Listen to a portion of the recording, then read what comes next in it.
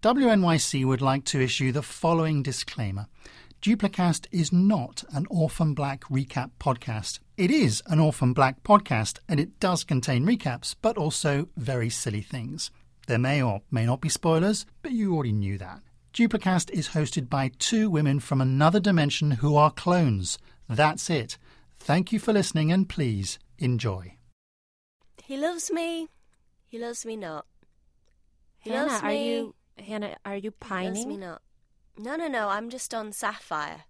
See, you get onto Sapphire and you swipe left if you don't want to date them, and you swipe right if you do. And you can just daisy chain it away. He loves me not. How do you know, they're not scientists or military people, or worse, clone fetishists? I did actually one time date a clone fetishist. Oh, sorry. By mistake. What was that? And I only found out after he started calling me Frances, who I guess was the girl that he had dated. Oh, Frances. Before me. I know Frances. Yeah. I mean, we've met Frances. She's okay. She's fine, but it's not my name.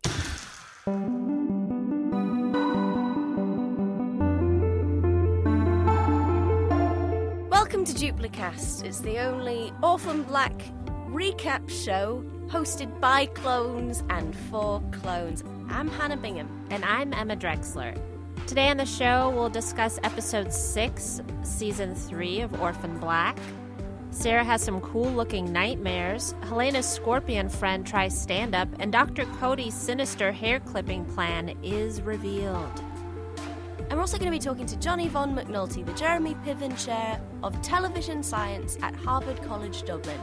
I would have thought that Facebook would have been more of a problem. People would be tagging these women in the photos, and the algorithms would say, what the fuck? This is 6 women. So this is a big episode, huge, one of my favorites. Oh, yeah. Things are finally happening. I mean, things have been happening, but a lot of big things. This felt more like a season finale than a mid-season episode. I don't know how you feel about that. Oh, yeah. Things are really starting to come to fruition, finally. A lot of build-up. Yeah, and because of that, I thought we could start with the least interesting parts of the episode, which are still very intriguing. Donnie, covered in glitter, dancing in his underwear with Alison on the bed.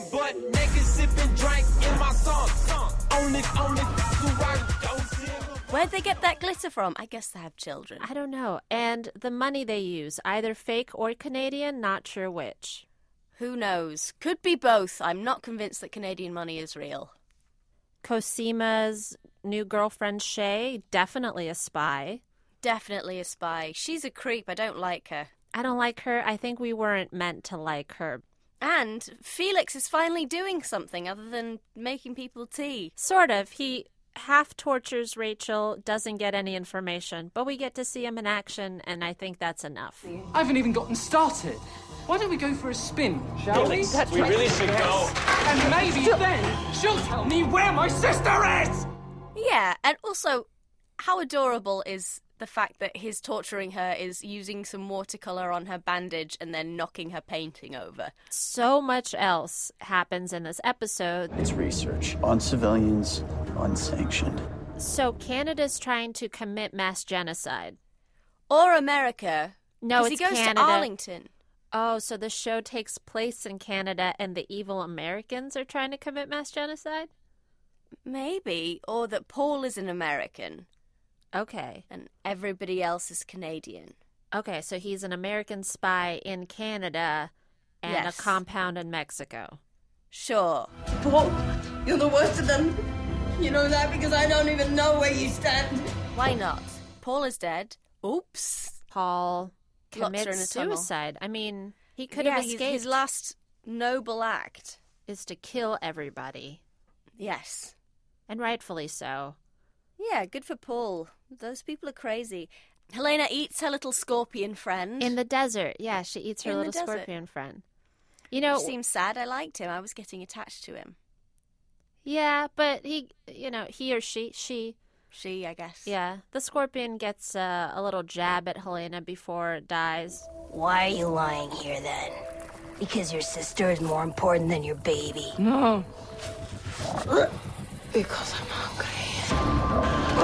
Clones love hallucinating. They do. For There's a lot most of this hallucinating. episode, Sarah is just on a weird castor clone blood peyote trip after Dr. Cody injects her with Rudy's blood. Right, which she has a fever of 103, which is not that high. It's high to be hallucinating. And we get some kind of a clue from the ghost of Beth or Sarah's idea of what the ghost of Beth would be. It's not completely clear. Stop asking why. Start asking who. I'm still a little confused by that. I thought it was a lovely scene. It was beautifully shot. The music was great. But Beth says something cryptic. Stop asking why. Start asking who. Whether that's grammatically correct or not, it's a powerful statement. Very powerful. I guess that's our recap. We're going to take a break and then come back and speak with Johnny von McNulty, the Jeremy Piven Chair of Television Science at Harvard College, Dublin.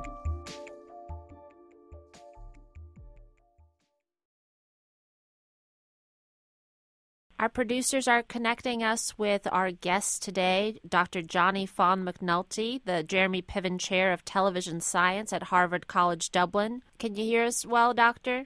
Oh, yes, it is very clear. You're all the way out in Dublin. Thank you so much for finding the time. I can't even imagine what time it is over there, so thank you so much. It could be any time. 2 a.m., 6 We p.m. don't like to observe time in Dublin. It's very British, and we don't like that. I don't mean to be skeptical of your accent. I was born in Donegal. However, I went to boarding school in Spain, and I picked up the accent. So, and that's why you sound German? I've never heard that before. Let's ignore your strange accent and talk about what we wanted to discuss initially, which is the science behind Orphan Black. Now, Doctor, I know you haven't seen the whole show or all of the seasons, but you are familiar. I am just beginning my research into Orphan Black. And, there are many versions of cloning on television. It's a commentary on how we are all the same, even though we all try to do our individual role. We're each encouraged to be increasingly similar. How do you mean? I'm at the beginning stages of my research, so this is either one big metaphor and how our increasing attempts to appear individual are dooming us, or this is all actually literally true. And then you have you guys, who, are clones, and yet it seems to be no biggie. Now, I have a question for you. Television science, is that real?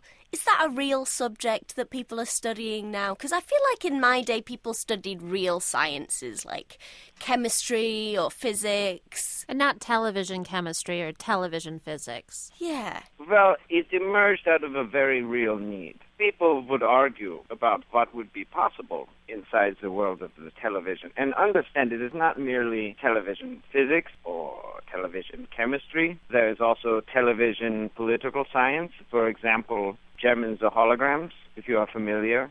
Yes, it's our favorite TV. Oh, that's your favorite TV show? Yeah, I love cartoons. I hate cartoons. See, we're different. Are you two clones of separate people? We are clone twins, so we are of the same womb. And we're identical clones. Mirror images, though. I've heard rarely there will be clone fraternal twins, so clones of other people, and they just couldn't rent another womb, so they just shove them in all at once. So that has happened, but that is not the case with us. Fair enough. I was just curious because preference for cartoons is highly genetic. So that is interesting. I had a bad experience with a cartoon once.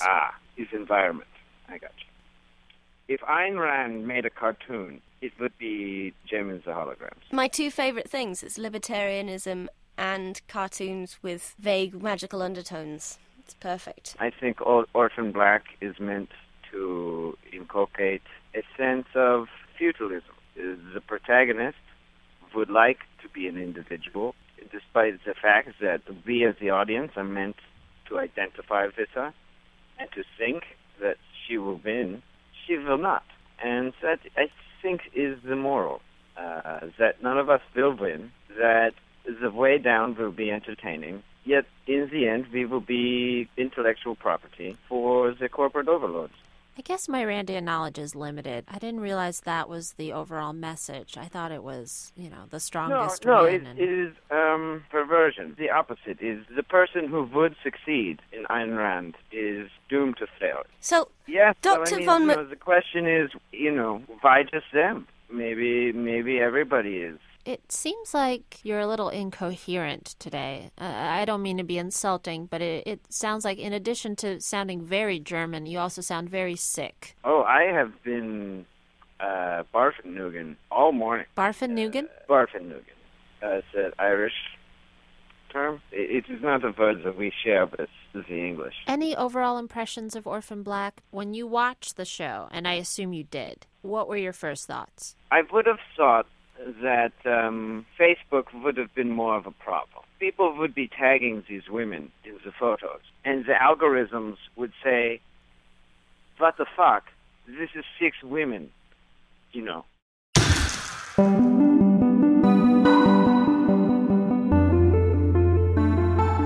This episode of Duplicast was written and performed by Anna Rubinova and Siobhan Thompson.